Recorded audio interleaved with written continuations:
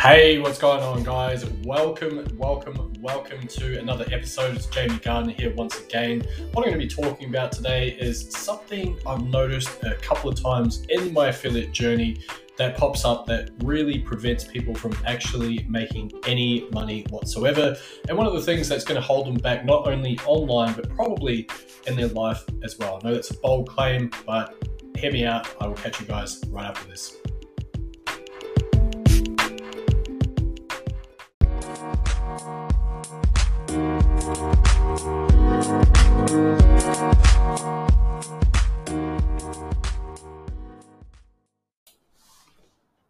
Hey, thanks for tuning in, guys. Massively appreciate it, and welcome to the episode. For those of you that are new here, I'd like to say a very warm welcome to you. My name is Jamie Gardner, a full-time affiliate marketer, digital ad strategist, also a coach for a program. We've got 650 plus students absolutely crushing it with their affiliate marketing business, teaching the fundamentals of sales, marketing, offer creation, all that super fun stuff.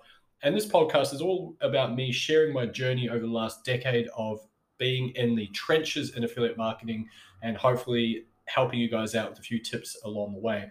So one of the things that I've seen that is somewhat prevalent at the moment, and maybe it's just because I've been exposed to a little bit more in my journey in recent times, is there was someone that wrote a comment on my post. I'm going to pick on them. Hopefully they never listen to this episode, or well, maybe they need to listen to this episode more importantly.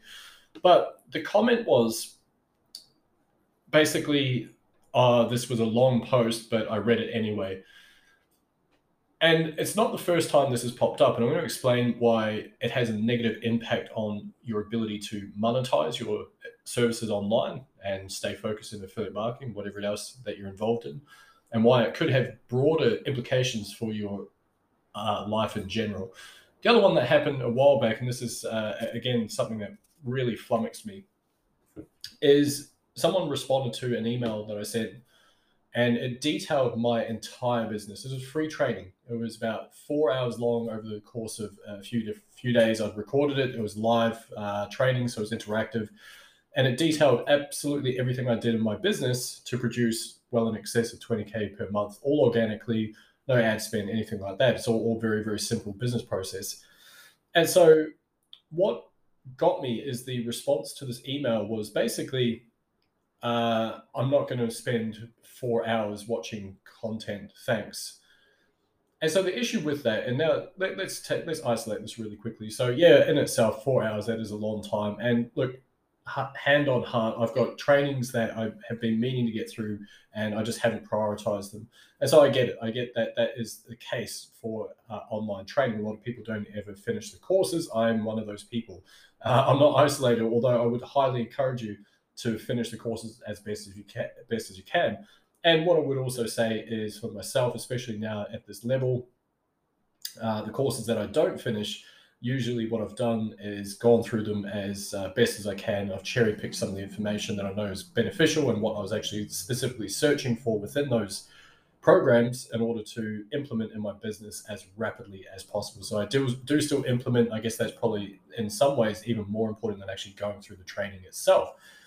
So anyway, let's address why these two comments are an issue, why these two things are somewhat of an issue and a hindrance upon your ability to monetize your skills and services. And like I say, perhaps even broader implications offline as well. So without sounding like I'm blowing my own trumpet, but I'm going to blow my own trumpet for a little bit here. And I was very fortunate. I've teamed up with my business partner, who was my mentor, still is, Jacob Karras. Some of you guys might have heard me mention him on this very podcast. And like I say, very fortunate to have teamed up with him. And as part of the Super Affiliate Accelerator, we won the ClickFunnels 2 Comma Club Award recently. And that was for crossing over $1 million in revenue in the funnel for the Super Affiliate Accelerator. So a bit of an achievement. There's, from what I understand, less than 2,000 people out of something like 100 and something thousand users, or whatever the crazy numbers are. I don't actually know what the total number of ClickFunnels users are. But the point being is that it's sub 1% that have this. In fact, I think it's sub 0.2%, if I remember correctly. I think we did the math on it a while back, just as a guesstimate.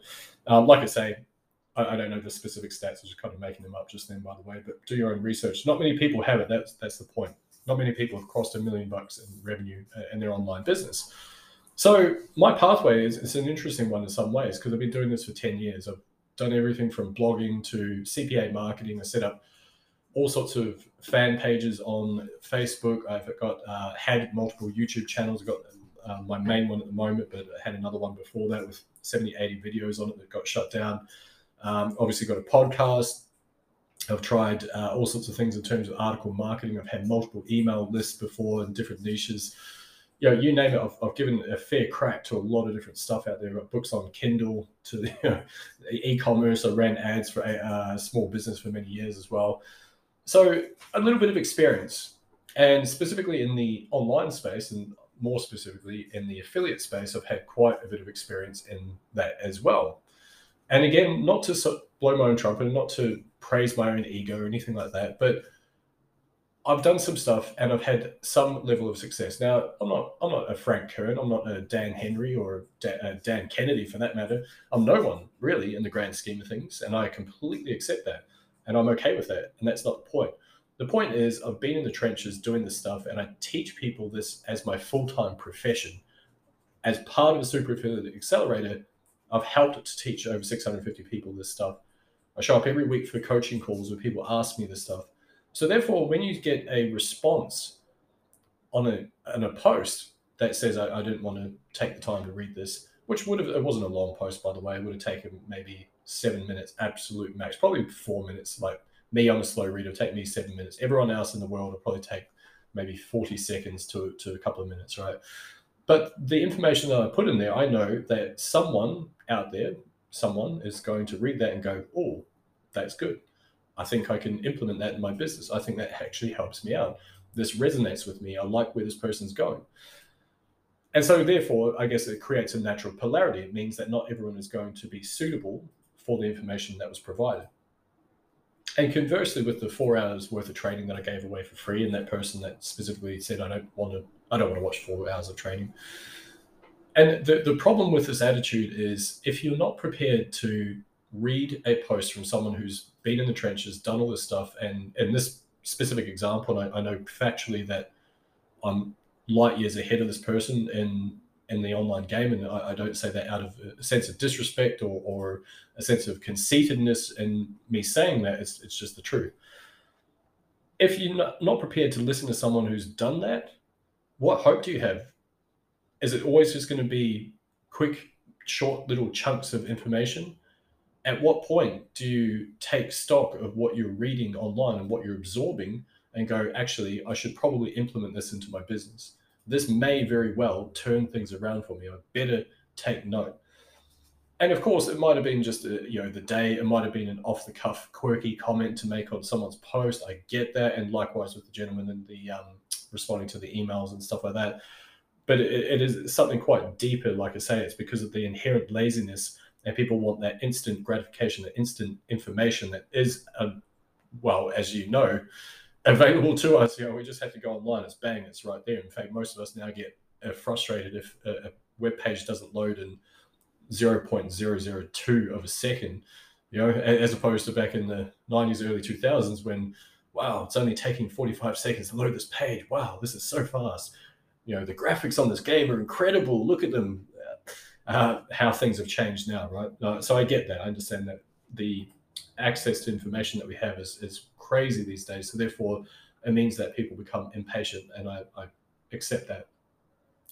But I still think that if someone can't absorb that type of information, then what hope do they have? Because they're never going to implement stuff anyway. And all they're looking for is just the immediacy of information for them to apply. And the problem is that most people that have that attitude as well, they don't ever actually implement anything anyway, because they don't have the resourcefulness to go in search of that information, or the resourcefulness to think laterally about what they actually need to do to solve those problems. And that's not something you can teach either. I find this is one of the tricky things about the online space in general, is that you can't teach people to think laterally or creatively. It's often a tricky thing to do.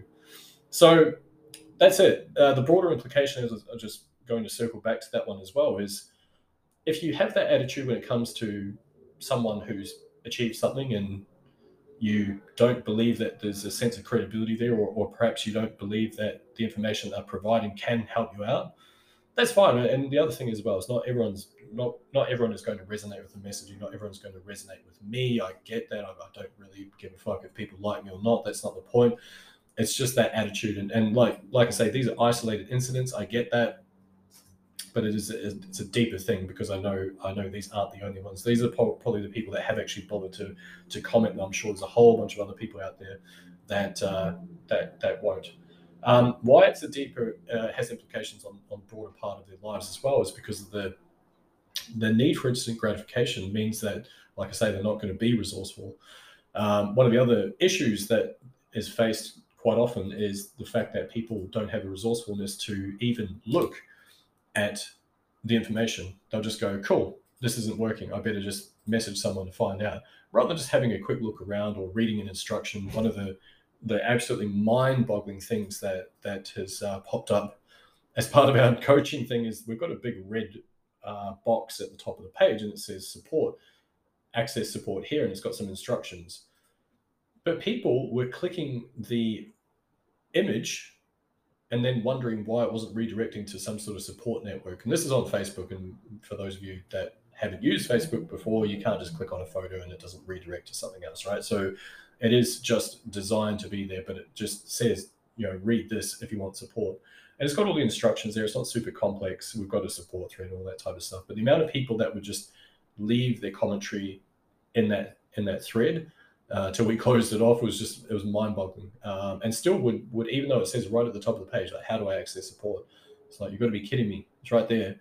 But the point about this is the screaming and shouting of, I need help, without actually even looking is it's detrimental. And because of that limitation, means you're never going to have that resourcefulness. So the takeaway here is me not blowing my own trumpet. I don't really give a fuck about that. It's making sure that people that bother to listen to this understand that you need resourcefulness.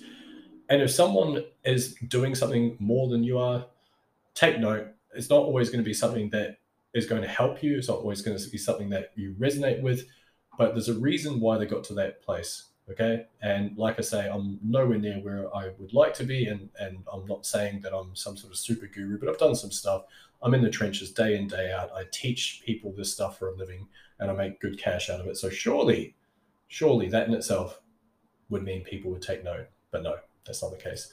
Anyway, a bit of a rant today. Appreciate you guys tuning in. If you did get any value from this, stick around, hit that subscribe button. I'm going to be putting out a bunch more of these things, really just documenting the 10 plus years I've had online, teaching all about sales, of marketing, and being in the trenches in the affiliate marketing world. Last but not least, there should be a link below this very podcast if you're interested in joining our free Facebook community. I teach you a lot of stuff in there about high-ticket affiliate marketing and how you can use a very simple 4-step process to blow up your business, hit your financial goals in under 90 days using a very, very basic process without all the techie stuff. So anyway, click on that link, check it out. Otherwise, go to ultimateaffiliategroup.com, and I look forward to catching you guys there. Thanks very much.